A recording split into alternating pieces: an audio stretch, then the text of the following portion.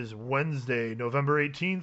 It's the Fantasy Finish Line podcast, Week 11 preview. We're going to fill in the blanks. I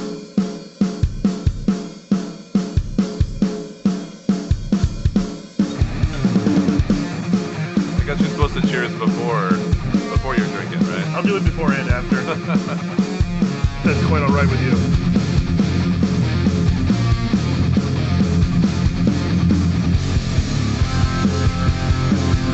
All right. Well, that is a raucous start to the evening. Indeed. Okay, well, welcome to the Fantasy Finish Line podcast and the Drink 5 Podcast Network. I am Jason Evans, joined as always by Dave Biggs. Hello. Dave, it's good to be joined by you once again for our umpteenth podcast. This is getting a little weird. We are... never stopped. We are currently drinking a few beers tonight.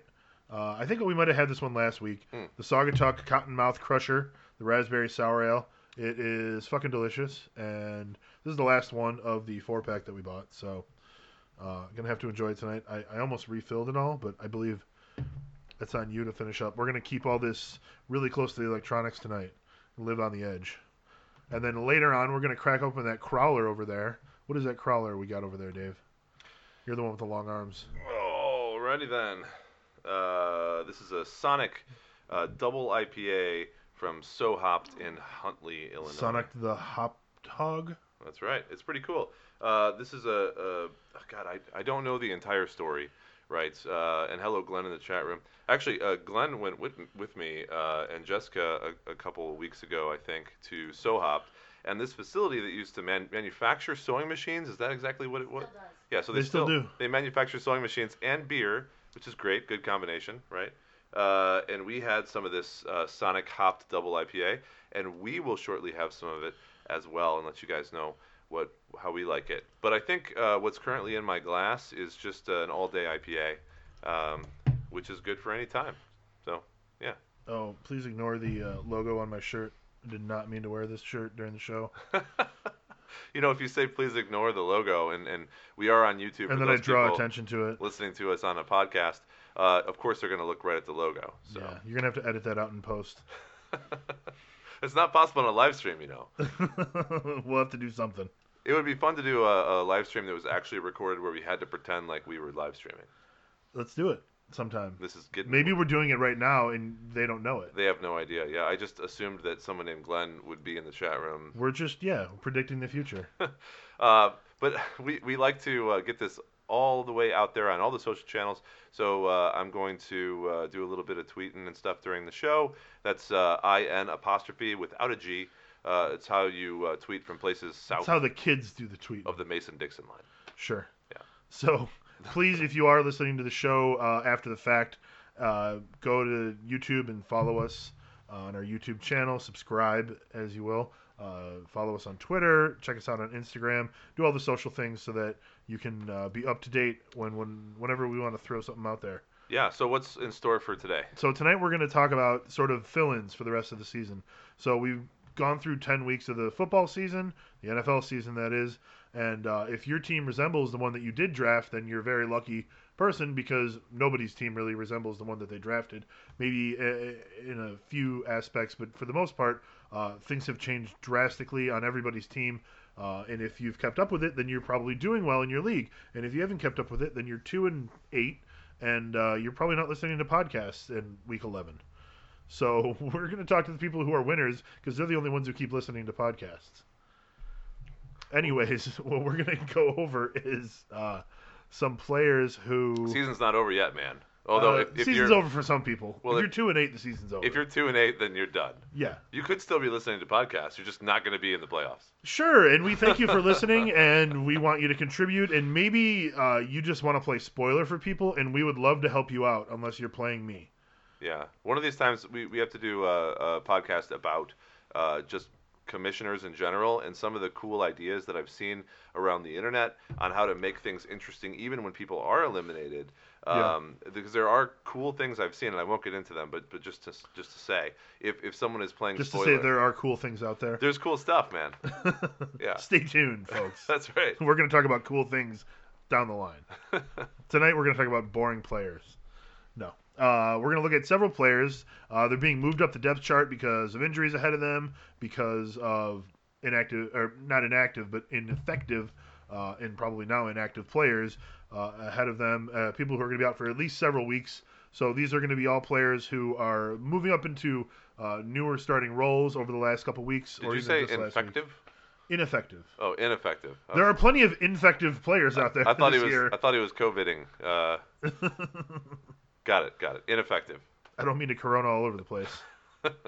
So, first on our list, I think we should just dive into football things before we really get off track. We are going to look at David Johnson. So, David Johnson, the running back for Houston, he was. Duke Johnson. See, this is the problem here. We've got Duke Johnson and David Johnson. David Johnson was put on the IR before last week's game, paving the way for Duke Johnson, no relation. So I'm just going to go Duke and David here, and that won't confuse me at all because there's a David next to me. Yeah. Everything will be fine. So unfortunately for Duke, last week the Texans could only muster up 7 points, and he didn't do a whole lot with his 14 carries. Going forward over the next couple of weeks, I expect his usage to remain consistent, though, in the 15 to 20 touches per week range. That's carries plus receptions, of course, not just targets. So this season, he's only averaging 3.1 yards per carry, down from 4.9 last year. His career average is 4.3.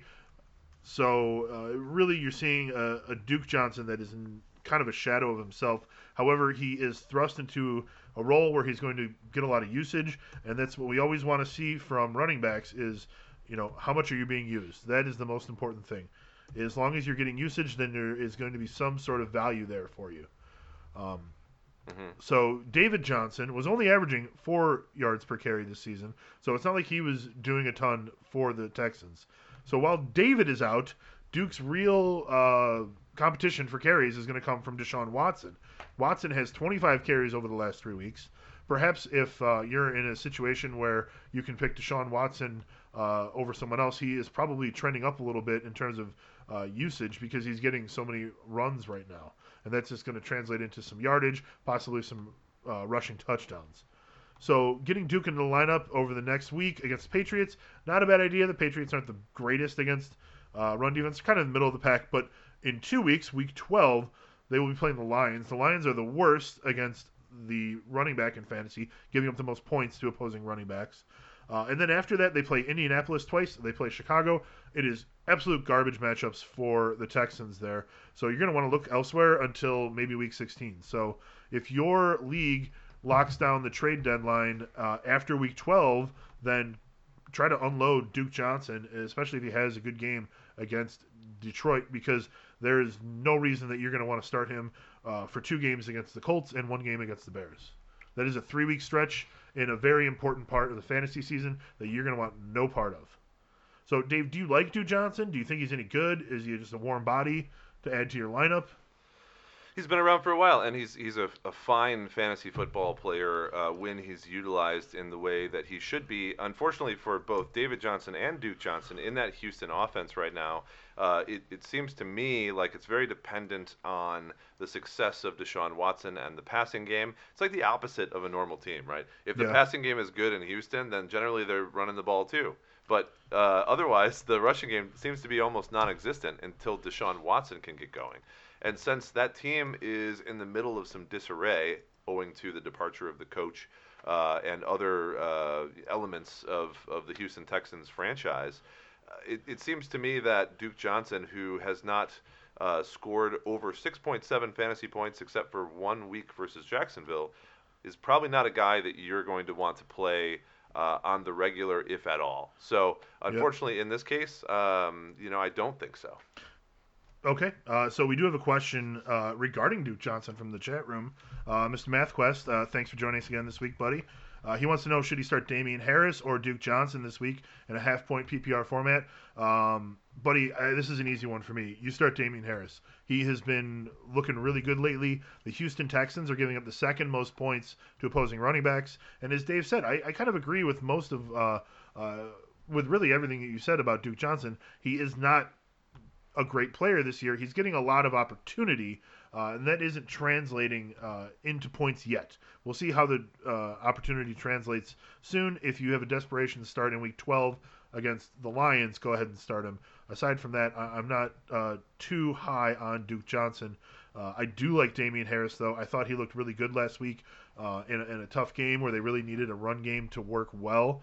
So I'm all for Damian Harris in this. It's fun because they play each other, and uh, Duke Johnson has had a lot of volume, as Jason said, but not really done a whole lot with it. And Damian Harris had a little injury scare the previous week. There's a lot of running backs out there that vulture the value from Damian Harris, like Rex Burkhead, who I believe scored 1 or 2 touchdowns last week. And it wasn't Harris. It's not going to be Harris usually who scores those touchdowns. The Patriots are scary in that rotation. I currently have Duke Johnson at number 15 and Harris at number 19, and that's mainly because of the volume and the matchup. But there's still time for these rankings to change, and I think that I'm going to end up putting Harris above Johnson simply because of the historical figures that Harris has been able to put up as far as fantasy points, and Johnson has been able to put up. I wouldn't be surprised to see Johnson rush 18 times for 60 yards and no touchdowns. And that's simply with like 3 catches for 20 yards at best. It's going to be the same or less than Harris. So that's what I would say. Yeah, but really, Duke Johnson's middle to close to ceiling is Damian Harris's floor. But both those guys are in the top 20 running backs for me this week, so that just lets you know. That just lets you know that there are a lot of running backs out there that are injured, or there's a lot of running back by committees, etc. It's difficult right now to find those guys that you want to play, and that's why those questions are coming up. Always at this part of the season, there are less and less guys available that are going to be that every single game start for you. Yep. So I think we are definitely in agreement that Damian Harris is the guy to go with there. So I think that's it about Duke Johnson. Do you have any other notes on Duke Johnson? I think that we can kind of leave him aside where we don't need to worry about him. I like his start against the Lions, perhaps. Aside from that, you don't need to worry about forcing him into your lineup. Okay, Giovanni Bernard. Here's a guy that we have mentioned for years and years. He's always been a fun person to talk about. Sometimes plays the bit role of a pirate in some of our online skits that hopefully you guys will never see, or I should say offline. And let's talk about Giovanni Bernard. He's in the news because of Joe Mixon, who's now missed 3 straight games with his foot injury. He suffered that against the Colts back in Week 6, and each week we get the standard Mixon didn't practice blurb from all the Bengals beat reporters. Zach Taylor has been cautious in general about injuries on the team, bringing people like A.J. Green and Geno Atkins back up to speed slowly and easing them back into the lineups, and I expect more of the same here. As of today, Mixon is not practicing or even out on the rehab field. Now, that does make me wonder, Jason, is Mixon headed for the IR? Because the Bengals are way out of the playoff picture. They just signed him to a large extension. So why would they mess around with a guy who's maybe not back 100%? And it's fine for dynasty squads to have a Mixon which might come back 100% next year, but not so great for your redraft league where you most likely select Mixon as a top 10 running back. I feel like I'm being targeted here. No, it's just collateral damage if you have Mixon on your squad, right? Yeah, it was a rough time trading for Joe Mixon at the wrong time this year, but why isn't he on IR? I think that they assumed that it would be a short-term injury, and they don't think it's going to be 3 weeks, so that's why they're not putting him on there. Yep, and Giovanni Bernard has been the 10th highest scoring running back in half PPR from week 7 to 10, meanwhile, and is including the Bengals week 9 bye week, which means that he should probably be artificially even higher than that. I didn't do the math, didn't have enough time today, but you guys can figure it out. It means he's probably like a number 5 or 6 in the top 10 over the last couple of weeks. Sure, that offense rolls for the most part. Washington is middle of the road against running backs, but Bernard is a multifaceted threat on a team that is going to dump off to him more than normal. So he can be started with confidence this week. The issues to worry about are Mixon coming back this week or even soon, which is unlikely according to my Magic 8 Ball. Yeah, I don't think that this week is going to happen. And also running back Travion Williams capturing some of Bernard's work possibly. Williams was able to turn 5 rushes into 22 yards against the Steelers, and he looked pretty sharp. He should have looked sharp and That's fresh. good against the Steelers. Those are the first 5 carries he's ever had in the NFL. So it makes sense that he would be fresh. Oh, you mean the other guy, Travion. Travion? No, I thought you said Bernard. Bernard has been great. Right. Gotcha. Yeah, he's averaged like 20 fantasy points per game, basically in the weeks that he's been in. And so I say, that's our pirate hero, buddy. if you're the Bengals, why would you turn that back around in a losing season? So what are your thoughts? Could Mixon plausibly be lost for the rest of the season and putting Bernard into that every week starter role? Plausibly, sure. They're a team that doesn't have a lot going for them. They're not going to make the playoffs. They probably would like to have a decent draft pick. I think that you'll see Mixon go to the IR if they plan on not starting him for the rest of the year, though. Yeah. So right now, it seems like the plan is for them to try and win more games. And that's what you should do because that's what the players want to do. That's what the coaches want to do. That's how they get better. So they should still be trying to win games and not just tanking for a better draft pick. That being said, you don't want to burn out Joe Mixon and rush him back from injury in a season that doesn't matter. Mm-hmm. So with him not being on IR, I got to assume that they think he's really close to coming back. They're going to play him more this year as of now, as of Wednesday the 18th. And going along those lines, Bernard seems like a sell high situation to me because there is a possibility of him going back into a backup role, or at the very least, a lot less volume on a game-to-game basis, and especially in Dynasty. But if you don't have much depth at running back, he could be what you need to creep up into the playoffs, since right now he's playing at a level of a running back 1. So how much would you give up, just spitballing, or expect in return for Giovanni Bernard in a redraft league? I would give up ever calling him Giovanni Bernard. You can't if I could get him on my team. That's worth a lot. I know. That's what I'm saying. I would be willing to pay a decent amount for him. I don't think that I would. I don't like buying high.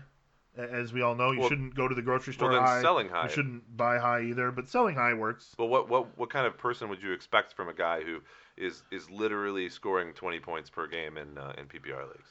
I mean, I would expect to get a WR2 or a QB1 back in return. Okay. Obviously, you're not going to be looking for a running back because you're getting rid of one. Yeah. Now, the only thing to worry about is, as you said, you got to worry about Joe Mixon coming back. I doubt that the first week Mixon comes back, he'll be taking all the work away from Bernard, but it would probably only take 1 week for that to transition. Okay, fair. Let's talk about Suvan. So we've got Suvan Ahmed. Let's see if we get that right here. Yes, that's right. Let's see if we can get that right. Suvan Ahmed. Okay, thank you, Mr. Ahmed. Sounds right. So he has only appeared in 2 NFL games in his career, last week and week 9 against Arizona. Last week he saw an awesome 21 carries. He turned it into 85 yards. He scored a touchdown. He is on top of a depth chart that features an injured Matt Breida, a useless DeAndre Washington, Patrick Laird, who hasn't even been on 20% of Miami snaps in a single game all season. So Jordan Howard has just been cut on that team. So Suvan Ahmed is the second undrafted free agent in Florida to be given a top spot in the backfield. Who's the other guy, Dave? Who's the other undrafted free agent who is a top running back in Florida? Arian Foster. James Robinson. James Robinson. That's right. Oh, Jacksonville. I thought you were talking about in historical. Oh, well, the state of Florida this year. Fine. James Robinson. So a lot of UTFAs in Florida. That's right. Yeah. So I assume that Ahmed is going to be featured heavily in most games right now. He is on a team that wants to run the ball a lot because they have a rookie quarterback. Tua is not going to be running the ball a ton right now. Throwing the ball a ton right now. So they got to lean on the running game. At some point, he may need to fight Myles Gaskin for carries if Gaskin's still on the IR. You mean like actually fight him? Like, can we televise this and bet on it? Oh, like who's the coach for the Giants? Joe Ahmed Judge versus Gaskin. Joe Judge and the offensive line and the offensive coordinator got into a fight today, apparently. Well, like a fist fight, and then the offensive coordinator got immediately fired. See, they need to capitalize on this stuff a little bit more. The lesson here is if you punch your boss in the face, you will be fired. I think that, that's something that everyone should learn. And maybe you don't have to learn it firsthand. Anyways, Myles Gaskin, I believe, was put on the IR before last week's game. So he's got at least a couple more weeks before he can return. there is a 3-week window for the IR this year. It used to be 6 or 8 weeks or something like that. I haven't seen many guys return right away after those 3 weeks. I think a lot of times they're taking 4 or 5 weeks and then they activate the 21-day window where they can bring them back. There's also Matt Breida on the team. If Matt Breida ever finds a way back in the lineup, he's kind of in the Joe Mixon purgatory where they didn't put him on IR, but he is injured and he's not playing right now. So let's just say that Matt Breida is stuck in purgatory in Miami, which doesn't sound like a very fun place to be. It's probably really sweaty, too humid all the time. So until all of this kind of shakes itself out, you've got Ahmed as the first option, really the only option in the running game for Miami. I think that he's going to retain that spot with another strong performance this week. He's going to play Denver. Last week, Denver gave up 20-plus points to two different running backs, Josh Jacobs and I can't think of the backup. But the backup quarterback or running back got 20 points last week. So that's a really good spot for him right now. I think that Savon Ahmed is going to be really good. Did you watch him last week? Did you catch any of that game? Did you see him run at all? I haven't seen any highlights from him. Yeah, he looked great. But what's so weird about players that you haven't really seen on tape in the past, especially on a team with Tua and a whole offense that is working on gears that we're not familiar with, is I don't know how to take in that footage right now. And I think that could be part of the reason why he was so good, is because who's ever seen this guy run? Sure, but you but get I that like sort of unseen bonus. So he looked like he got a couple extra yards all the time, and that's kind of what you're looking for in a back. But we'll see. He needs to do that a couple times in a row, right? It needs to be a trend. Otherwise, it was joining the pantheon of so many different undrafted free agent running backs or even drafted running backs who start for a couple games and then never start again or end up as career backups. This is gambling, right? You're rolling the dice. The dice are not loaded, but we do the best we can. And he looks to me like a guy that could be the running back there for a little while. Yep. So the guy that I was missing is Devontae Booker on the Raiders. Just to fill in the blanks there. So with Ahmed, is there anyone else on the team that you think, like, once they're healthy, will take his place? Like, do you have a lot of faith in Matt Breida? Do you think that Myles Gaskin is going to be able to take his place? Well, we've had shows in the past where, for example, one guy I was talking about was Myles Gaskin, who was trending up over time. Yeah. I actually really like Gaskin, but I don't think that Gaskin is a 3-down back over the course of seasons. He just was my pick to do well for a while, and he did. Unfortunately, getting injured is not the same as performing poorly, right? So he did what he was supposed to do, and I think that Ahmed has a chance to take over the mantle there, because didn't they just released or waived Jordan Howard? That's right. No more Jordan Howard. And so you wouldn't do that on a team where you didn't think you had guys in place. Right.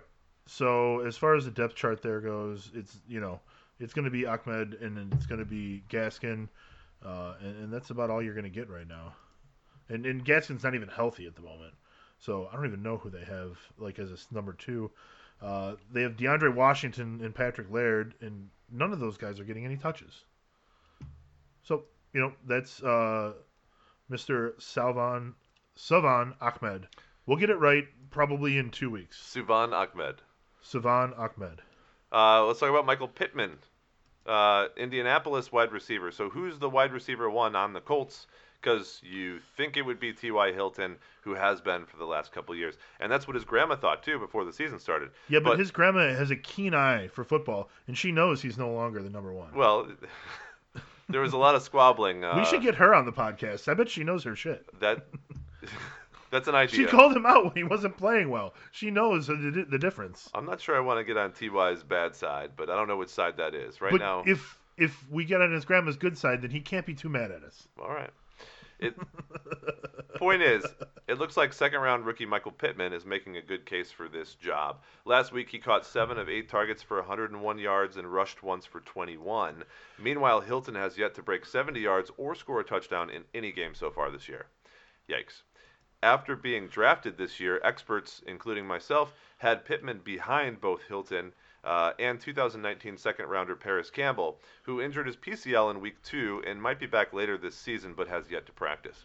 Since Hilton has underperformed and Campbell has been unavailable, I think it's fair time to call Pittman a surprise wide receiver one who should enjoy the lion's share of targets going forward. And you don't get to find these kinds of things very often, so pay attention. I think I don't see Zach Pascal as competition here. In the only 40% owned in flea flicker leagues, Pittman is a steal right now that could help you win the championship. So when we're talking about a player who's just starting to trend up, Pittman performed well, then was injured, then came back. Then there were injuries to the team and movement on the depth chart. T.Y. Hilton has successfully been unsuccessful from Pittman's perspective for quite a while now, leading all of these things leading to Pittman really connecting, having strong chemistry with Phillip Rivers, and I think becoming the wide receiver one on that team going forward. But this is the point where you catch them before everyone else gets them. 40% owned means 60% available. Do you believe in Phillip Rivers and the Colts' ability to make Pittman a viable starter in fantasy, Jason? I do, in fact. I think that Phillip Rivers, of any of the veteran quarterbacks, is going to be good at zeroing in on a guy that he likes. So as long as this guy isn't getting blanket coverage, isn't getting double coverage, and he's a rookie. He's not likely to draw that kind of coverage. And T.Y. is still out there. Exactly. T.Y. is going to take some of that pressure off of him. I think that Pittman is going to be the guy that's available. The one thing I wonder is, are the running backs going to just take a lot of the work away from in the passing game? Well, we'll probably talk about that a little bit later as well, because some of those guys might be on the cut list. But I think that there's certainly room in that offense with Rivers and that passing offense to be able to have 8 to 10 targets a game for a guy like Pitt. Yeah. So we did have a question regarding that offense in the chat room. Troy wants to know if he should start Savon Ahmed or Nyheim Hines. And I'm going to just go ahead and call it a double half-point PPR league, because I happen to know some of the leagues that Troy is in. So the Miami Dolphins are playing the Broncos. And do you happen to have the schedule up? Is that what you're pulling up there? No. Colts are versus Green Bay, and Ahmed and the Dolphins are at Denver. And boy, that's a great matchup against Green Bay. I happen to like both of those guys, but I have Hines currently ranked at 27 and Ahmed at 30. Again, rankings will change as the week goes on. However, I would prefer Ahmed at this point. I think that's probably the direction it's going to go based on volume, because if you look at Hines has only done well sporadically, and there's no reason for me to believe that Hines is suddenly a 3-down back for the Colts. And the Colts are still a bit of a sporadic team. They're going to be playing a very good team this week. You've got Miami, who is just playing very well right now, on a bit of a tear. I don't even think Tua has lost a game yet. So I agree with you. I would start Salvon Ahmed just a little bit above Nyheim Hines right now. Great. And do you see a route to Pittman being a WR3 at least on teams going forward with the depth chart sitting where it is? Because I think he is startable unless you have complete studs at your wide receiver positions every week going forward. I concur. I like him, especially when you look at certain matchups. I maybe wouldn't start him against the worst matchups, because I know that the Phillip Rivers sometimes can falter. But when you've got good matchups like you do this week, go for it. And you see we got Glenn adding Pittman already just in the chat room here. Yeah, so. I wish you would send me the notes before the show so I could take him from Glenn. Excellent work. I'm withholding my information from Jason so that those of you out there can benefit that are in leagues with us. Cheers. You're welcome, everybody. Cheers, everyone. Cheers. And let's get a refill on that guy so we can move on to this Crowler in a minute. But first, let's talk a little bit about Mr. Crablegs. Sure. Well, I just wanted to mention, you brought up your rankings a couple times there. Go to our website, drink5.com. Check out Dave's rankings. They are also he is also one of the many experts on fantasypros.com that are combined into their expert consensus rankings. So on that site, you can see him versus other people, but only on our website on drink5.com can you see Dave's exclusive rankings. So make sure you go there, check out his rankings. As you said, they're updated throughout the week, and You can go all the way up until Sunday. I know every Sunday morning I'm looking at lineup questions. I'm placing a few wagers. Dave is just talking about rankings the whole time. Well, let me say that I'm right now for the whole season, and you can go search for expert accuracy at Fantasy Pros. Am number 53 out of like 160, and that's not great, but it's up there. Now, last week I was number 11 overall from all experts, and I was actually the number one expert at picking wide receivers in week 10. So, no one in their right mind could possibly pick all of the categories of players because there's so much luck here as well on a weekly basis. But I do believe in Fantasy Pros and going through and picking your favorite experts based on how their past performances are can really influence and help you on a weekly basis with your team, because there is truth in seeing how well people have done over the years. And guys like, I'll just shout out some names: Sean Corner from the Action Network, Sean Corner, yeah. John Paulson from 4 for 4, Pat Fitzmaurice. Those guys are consistently excellent experts, and I hope to join them one day. But for right now, I can occasionally get to those levels, and it's really cool, and I'm proud to be able to. You were at their level for last year's preseason rankings. Hopefully, everybody followed Dave's preseason rankings this year. I think they'll be equally high. Oh, well, thank you. Because we know a few people that draft off those rankings, and they have good teams this year. So that's a good outcome. So on to the man who likes to eat dubs, Jameis Winston, QB of New Orleans. I'm not even going to try to do the eating a dub thing. That is just embarrassing. So last week, Drew Brees went down. He went down very hard. He looked every bit his age when he was sacked on a play that fractured several ribs, collapsed his lung, just one, not both. So he's going to be out for at least a few weeks, possibly the rest of the season. That's my speculation here, because of the fact that Drew Brees is, 42 or 41, and he just fractured some ribs and lung. He's probably just barely getting over that right now, not even talking about healing up and actually rehabbing. He's 41, and even if he was 31, a collapsed lung and broken ribs, not good. Yeah. Look at Tyrod Taylor. I don't even think he's active still. Well, he was. That was attempted after murder, the punctured lung. Yeah, that's a good point. No, I'm sorry. I shouldn't say something like that out there on the web. So that is salacious, Dave. I take that back. You're gonna get us sued. They're gonna take all of the none money that we have. Let's move on. So, anyways, we must now examine the interesting group that is the Saints quarterback room. Everybody knows about their favorite gadget player, the Saints' favorite gadget player, that is Taysom Hill. Hill does not seem to be in line for a start, in my mind anyways, because last year when Drew Brees went down for 5 games, they did not start Taysom Hill. They started Teddy Bridgewater. And Teddy Bridgewater did fine. And I expect the replacement this year to be Jameis Winston and not Taysom Hill. Jameis Winston is a better quarterback than Taysom Hill. Taysom Hill is a great gadget player, but Jameis Winston is a better quarterback. But you may see him phase in more often than he did with Breeze, for example, because Sean Payton's going to be Taysom happy. Well, just last week, as I pointed out in my column on drink5.com, statistically insignificant, out on Mondays, we're doing lots of good plugging this week, I think, Dave. There you go. Taysom Hill and Alvin Kamara had the same number of carries. And that was a recipe for a victory, I guess. But it's not generally going to be the case. However, Taysom Hill is going to see the ball a lot, but he's not going to be the starting quarterback. That's going to be Jameis Winston. He is going to help jumpstart their downfield passing game. The one thing that has been a knock against Drew Brees over the last few years almost, you're looking at a guy who can't throw the ball downfield. And Jameis Winston can throw the ball to either team all the way down the field. No problem at all. So, sure, he's going to throw a few more interceptions, but he is going to get that yardage. He's going to be racking up the yardage. So the receivers on the Saints are going to be, once again, fantasy relevant. Perhaps even a tight end in there.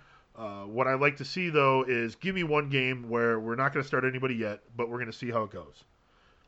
I think that you're going to see a more conservative Jameis Winston than we saw last year, because Bruce Arians is, generally speaking, a guy who wants to air the ball out, and Sean Payton is not that kind of coach. Not anymore. Maybe he was back in the day. So what you got are matchups against the Falcons this week, which is really good. So if you are in a pinch, and need a quarterback, I like Jameis Winston in that spot. You've got him playing the Falcons again in 2 weeks. They play Denver in between that. So Jameis Winston has some great matchups coming up. If Drew Brees does happen to come back week 14, week 15, then that's fine. You've gotten a lot of good usage, a lot of good matchups out of Jameis Winston. I got to stress, Taysom Hill still going to be just a gadget player. So Falcons are giving up the most points to opposing quarterbacks. They play them in weeks 11 and 13. If you like to stream quarterbacks, if you're in a 2-quarterback league, then you got to start Jameis Winston this week. So the only thing that I would say is pay attention to the news, because there's always the chance that any of us could be wrong. And there is a chance, I suppose, that they're going to go ahead and start Taysom Hill instead. I don't think they're going to do it, but there's always a chance. I think it would be the wrong move, but there's always a chance. Let me just cover my ass, as they say. So, Dave, they're not going to start Taysom Hill, right? I don't know. It would be a terrible move. So the real question is, since Winston famously I don't think so. threw 30 interceptions last year, he also did lead the league in passing yards. He threw 30 interceptions last year, though. Do you think that the sort of like heavy interception, like it's basically 2 per game, do you think that that is the sort of thing that's going to continue, or do you think that they're going to be able to clean it up under Sean Payton? I don't think I agree with you about Winston, and I don't think that he's going to be a good quarterback fantasy-wise. I think that Peyton, and this is a point that you were bringing up, is going to force him to not throw the ball past a certain point and simply go all Kamara all the time. And I don't think you're going to see those down the field passes. I think they're going to just try. Really? They're going to try to just win games based on the rushing Based game. on how they're doing it right now? Yeah, but I mean, you might be right, and so I do think your strategy of kind of wait and see for a game is important. I certainly don't think that they're suddenly going to come out of the gate with 40 attempts from Winston. No, that's true, but I could see 30 easily. Well, we'll see. But maybe Winston can't. It remains to be seen. To be seen. So we got another Dolphin on our list here? He did have LASIK surgery, right? So. Oh, that's right. He got surgery in the off season. Apparently, he fix his eyes. He said that he couldn't see anything beyond like a certain point. Yet he was an NFL quarterback throwing for 5,000. He wasn't yards. wearing like contacts before or anything like that. Apparently not. Okay, well, good for him for finally identifying the problem and fixing it. I guess that's what I'm saying. I don't know. Let's not trash him. I guess. Well, it's one of those situations where like a person who's a famous singer gets a tooth fixed, and because of the position of the tooth that is now correct, they can no longer sing. I don't know. We'll see. I would love it if there was something like that happened. So I'm always looking for these things. But yeah, I like his strategy of wait and see. So now another Dolphin. Whew. 2 Dolphins on this list of 8 people. That's a strong one. Double IPA to Sonic. We have a 9.2 ABV on that and 95 IBUs. Yes, sir. Oh boy. We're looking at. That's good though. We're looking at Jakeem Grant or Hakeem Grant. I'm not sure how to pronounce that. Why don't you look it up on YouTube for us? Oh, you know what? I'm sure it's already on this little fancy page I got here. Let's hear what it is. You know what? It's not. They only do this for guys with names like this. Noah Igbenogany. Well, that's a horrible recording. Noah Igbenogany. They don't do it for Jakeem Grant, so we're just going to have to assume that it's Jakeem Grant. Okay. Well, wide receiver. He is on the Dolphins, right? Yeah, wide receiver for Miami. He's not on the Dolphins list. So let's talk about him quickly. Preston Williams suffered a knee injury in Week 9 against the Cardinals, and he was put on IR. And Williams wasn't providing these earth-shaking production numbers at the position, but he did score 4 touchdowns and has been an integral part of the Dolphins' passing attack throughout the season. With Tua Tagovailoa taking over under center, the whole name just threw me way off. You need some help there, Dave? I've only said Tua Tagovailoa like 3 times this season, so I need some practice. Oh yeah, I need some help. Give me some help. Tua Tagovailoa. There we go. From the man himself. So Tua Tagovailoa taking over under center. Maybe it's over under sender. That's the problem for me. Okay. I'm just gonna keep talking about directions. Well, just tie your tongue up and then I'll take over. As we know about the ascent of rookie quarterbacks from over the years, they can change the whole look of the offense. And Grant came in as a new cog in the offense and immediately caught 4 of 5 targets for 43 yards and a touchdown against the Chargers. The speedy wide receiver Grant ran a 4.38 40-yard dash and is exactly the kind of big play receiver that Tua needs to continue his march towards the playoffs this year. While the Dolphins did just sign former Browns wide receiver Antonio Callaway to the roster, he has yet to record any fantasy points this year for any team, and it wouldn't be a surprise for him to now be behind a Grant that is quickly building that chemistry with Tua. The Broncos matchup, which we talked a little bit about earlier, should result in plenty of targets and points to go around, I think. But what's your take on Grant? Does it seem like Grant, it could be time for him to have a breakout, or is he just one more component in a young offense that will fizzle out over time? All these guys can't suddenly be superstars, right? But it is a good recipe based on the ingredients. So he's not my favorite wide receiver on the team. That is reserved for Devontae Parker. But he's the clear WR1 there right now, so. Grant, or you mean Parker? Yeah. Parker, yeah, clearly. Yeah. Look, Grant doesn't have a game where he's reached 50 yards yet this year, so I would like to see a bigger performance out of him. It seems like he may be a guy who is more of a possession receiver. So what I really like out of Grant is his catch rate. His catch rate this year is 75.9%. And that's a decent sample size. 29 targets, 22 catches overall. So you know that, and it's been 80% over the last 2 games with Tua, so you know that Tua can rely on him. Any sort of guy like that is going to be someone who a rookie quarterback is going to lean on. So I like Grant's production to stay the same or increase at least a little bit. Well, so I think that's a fine reaction, but of course, if there is a player who's about to break out, you can't wait until he breaks out to get him. Otherwise, you'll be unable to get him. So. No, I expect somebody on the podcast listening right now to pick up Jakeem Grant before I have a chance to go look through my teams and see if he's a worthy ad. Well, I think we talk about this every week, but there should always be a spot on your team, and if you don't think there is, there probably is, where you can take a player and kind of rotate them in and out, grabbing a guy who might be good the next week. Because you don't have on your team right now, on any of your teams, I don't think, unless you're in an 8-team. You don't have 15 studs. Unless you're in an 8-team league, you don't have all guys that cannot be dropped. Right.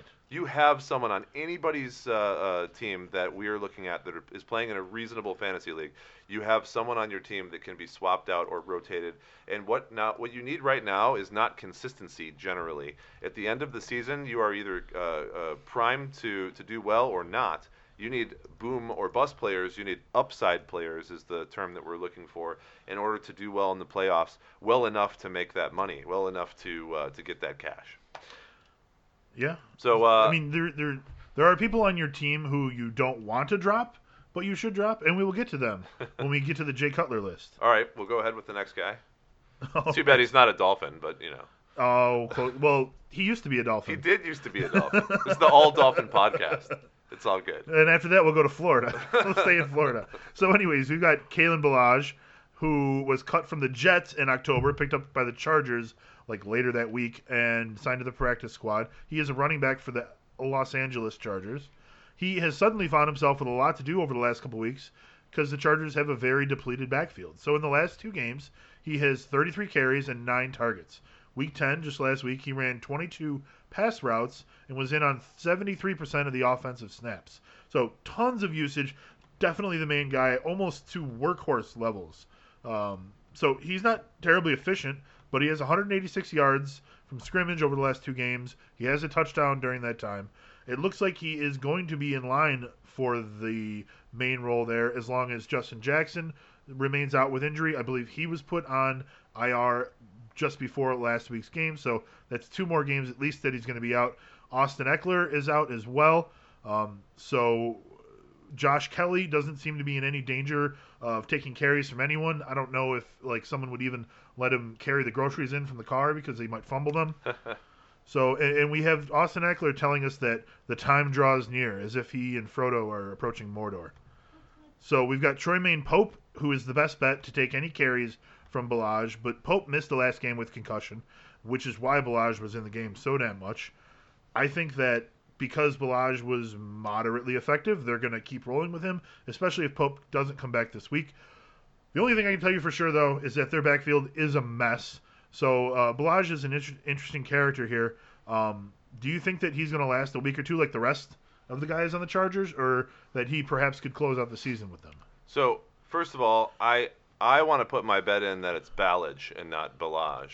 But this has just been a show of figuring out how people's names are pronounced. So I'm into the chase. Let's see what it is. Okay, we'll find out.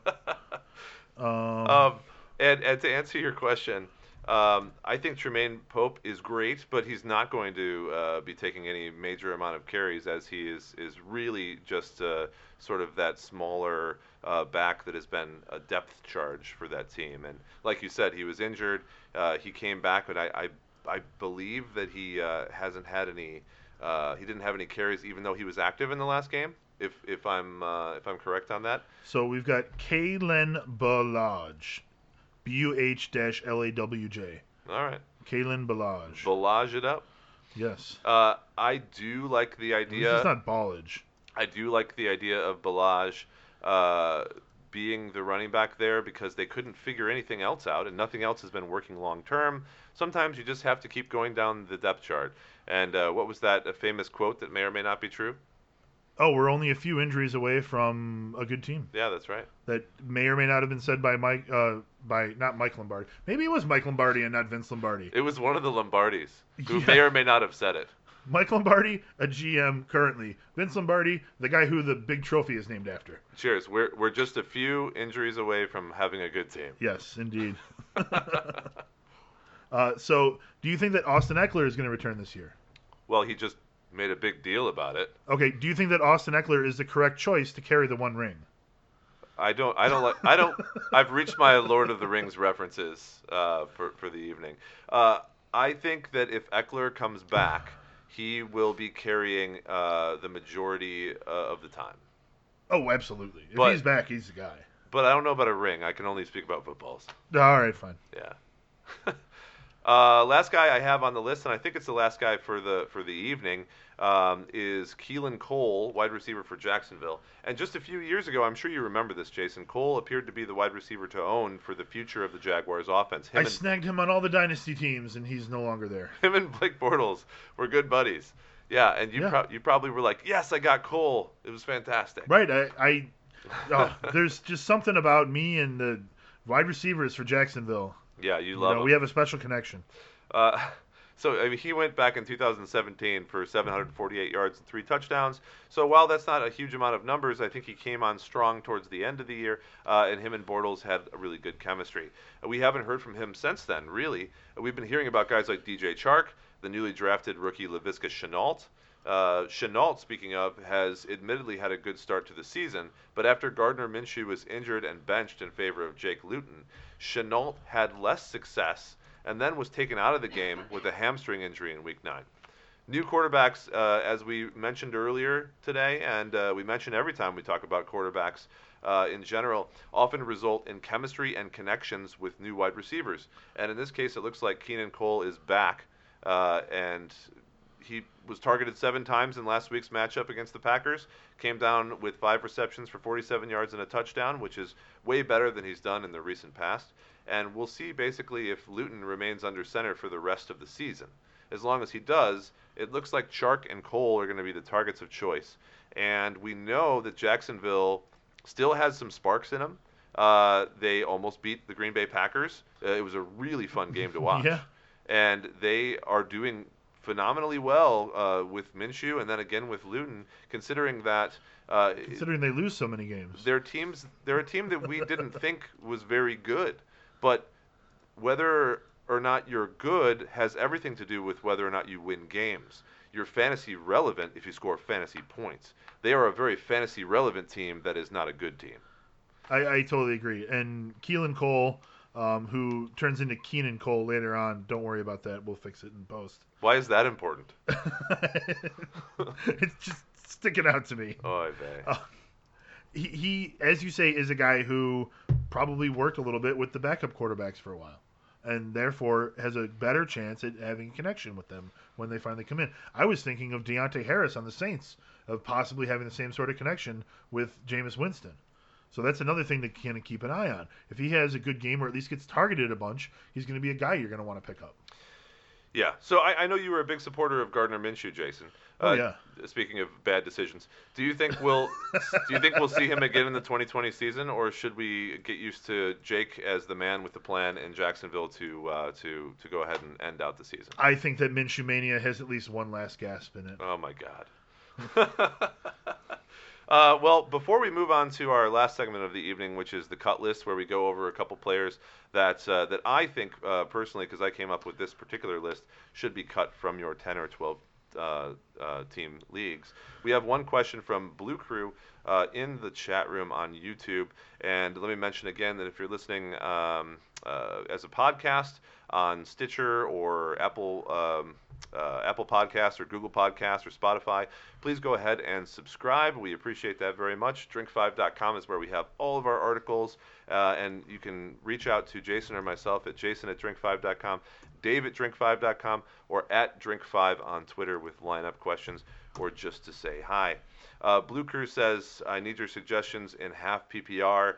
I need a wide receiver and flex from McKissick, Kupp, Godwin, Higgins, and Claypool, and he's already starting Thielen, Kamara, and Zeke.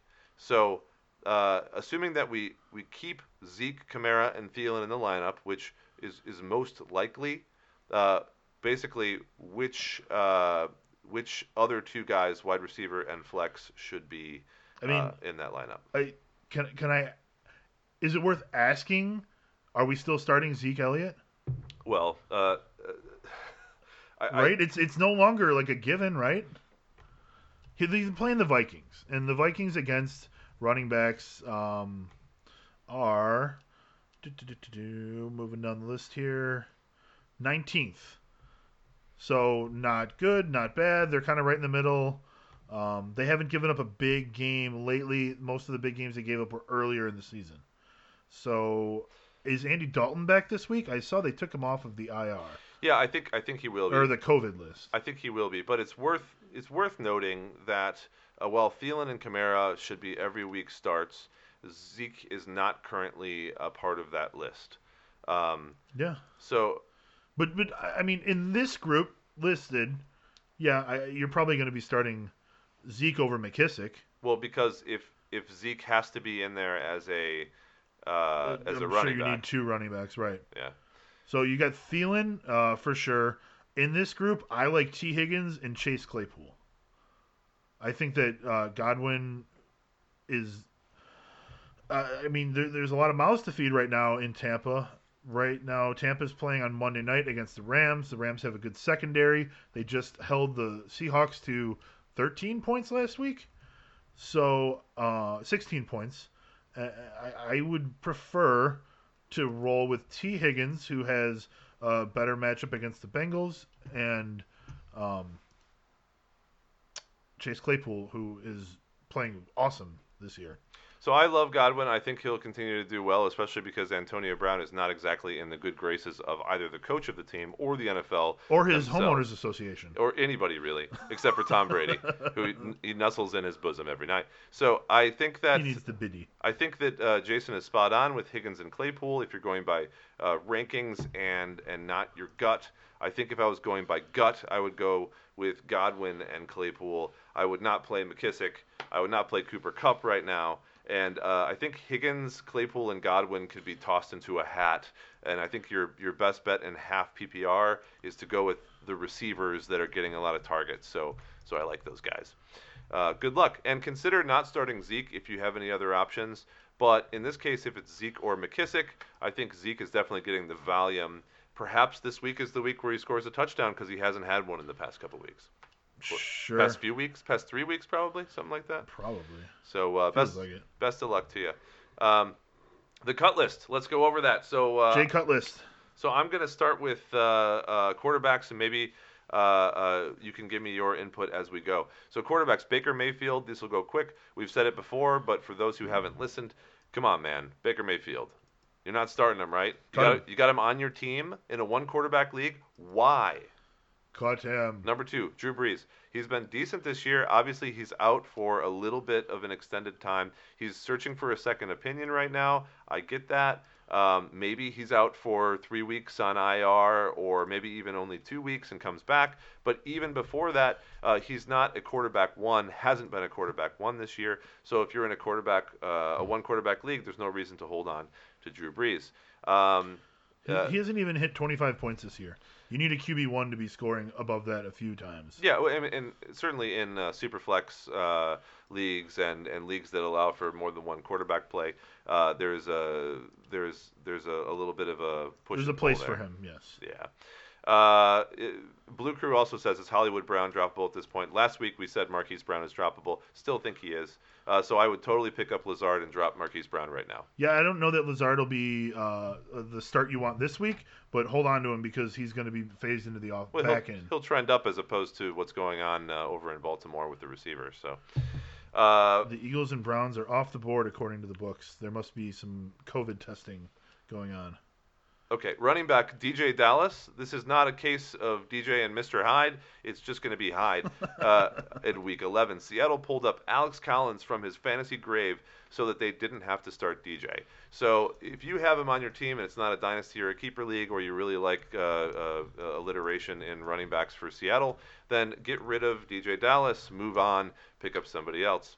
Jordan Wilkins. Did you pick up Wilkins because Jonathan Taylor wasn't getting the touches? Well, it looks like this is going to be a carousel, just like we talked about all year. You don't start any of them, guys, because every time you start any of them, you're going to have the wrong one. This is just like the Patriots. It's just like the Chargers. It's like all these teams. Why do you even play that game? Yeah. Go with some other team. Dump those guys, trade those guys, get whatever you can to not start those guys. Zach Moss, 19 touches in the last 2 games, trending down on bye on an offense that has all but given up on jump-starting the rushing game. It could turn around, but I doubt it. So are you saying that none of the running backs are worth? Because Devin Singletary has even fewer touches. This is my point. Okay. Why go with these teams that have the running back carousels? Obviously, if there are no running backs available, you may have to start a Zach Moss. But if you already have 2 or 3 guys that are getting actual fantasy points, don't mess around with these guys. Put someone on your team who is trending up or could trend up. Don't hope that somebody rebounds. That works way less frequently. That's true. So, wide receiver John Brown had a bad injury this past week. He was already not being started regularly. That does not a happy fantasy team manager make, yes? Indeed. My second to last guy, which Jason may disagree with based on his understanding of Jameis Winston and how that offense will be going forward, is Emmanuel Sanders. And Sanders' targets, I think, will turn to dust like all of the Avengers in the latest round of films, now that Michael Thomas is back and Winston is at the helm, and Kamara will be their only new anthem. All right. Do you have Sanders on your teams? I have Sanders on a dynasty team, and it's a deep league, so he stays. Sure. I'm not saying you have to get rid of him on a team. No. If I had him on a short league, I probably would want to drop him. And T.Y. Hilton, again, we've said this before. So we may revisit some guys as we move forward. When I looked at all of the players that were out there this particular week, I see a lot of new faces. And that's part of the reason why we covered in today's broadcast all of those new guys that have been there in a new position that have moved up the depth charts for whatever reason. And I think it's good that when we go over all of these cut lists every week, I don't see a lot of names that are on my teams, and I hope that you don't either. Well, it's happened before where a couple of them come up. So anyways, what you've got, I mentioned the Browns-Eagles game came off the boards, which is usually an indication of some sort of fresh injury news. It appears that Jack Conklin, the offensive tackle, and their kicker, Cody Parkey, have both been placed on the COVID list in the last hour. Okay. So just a little something to keep an eye on. So one more last question before we cut out here tonight. Alexis wants to know, should they trade Claypool for Chris Godwin? It's interesting. I kind of like that. So, I personally think that that Godwin is a more he's a better receiver. Is a more, I don't know about better. Claypool is a rookie. Godwin is a more entrenched, consistent position on a team. He's better right now. He may not be better, at the end of their careers, but I think you'll find that Godwin is going to be more consistent than Claypool over the next couple of weeks. So perhaps what you're looking at is, do you prefer a boomer bust of a possible 3-touchdown performance by Claypool where either side is framed by 7 points? Or would you like to have 15 points a game? Right? Is that what Godwin is giving us? If that's what Godwin is giving us, then I suppose you have a strong case. But I feel like that is not what Godwin has been giving us lately, because it's been 7.3, then 19, then 5.6, then 12. And if we're gonna boomer bust Godwin and boomer bust Claypool, I'd rather have the guy on the undefeated team who is a new favorite target of the quarterback. So I think, personally, I would rather have Chase Claypool on the team. And well, the question is, should I trade Claypool for Godwin? Oh, I thought it was the other way around. So I suppose that's not what you want to do then. So I misunderstood your posit there in your response. I thought it was acquiring Claypool and giving up Godwin. I would prefer to be the one who ends up with Claypool in this situation. So if you already have Claypool, I would hold pat. He would hold pat. Pat. Stand pat. Not stand pat, but hold. Or hold fast. Yes. I will stand fast and hold pat. Well, we're getting to the end of this broadcast, obviously. And when I'm talking about Godwin, he had a finger injury that was prohibiting him, and now he's off the injury list entirely. Yes. So I'm more talking about his historical features, if you look at last year, for example, than I am this year with an injury affecting him. Sure, but another thing to remember, Godwin has a bye week coming up still, so he's going to miss a game still. Okay. And there's only so many games left. I think we need to just tell Alexis that the answer is don't trade Claypool for Chris Godwin, because Claypool has he's on a team currently that is a little bit less prone to emotional mood swings than the Tampa Bay Buccaneers. Is that fair? I like that. Okay. I'll drink to that. Well, cheers, Alexis. Good luck with Claypool. You'll know I'm no fan of Mapletron. I don't even know who that is. I'm not familiar with the Pittsburgh Steelers here. And the last tight end on the cut list, the unfortunate thing about tight ends is that you have to start one. So we'll revisit this if we have time in future episodes or not, because people probably won't mind that much either way. Yeah, I think that you cut all but one of your tight ends is the way to do it. Just keep one and start them, cut the rest. If you do find yourself with 3 tight ends, you're doing it wrong. I concur. Yeah. Give me a little volume there, Dave. Oh, that's a lot of volume. Thanks for joining us, everybody. Make sure you subscribe to us on YouTube. Join us next week, Wednesday night, 8 o'clock, for a little turkey. A little pre-turkey.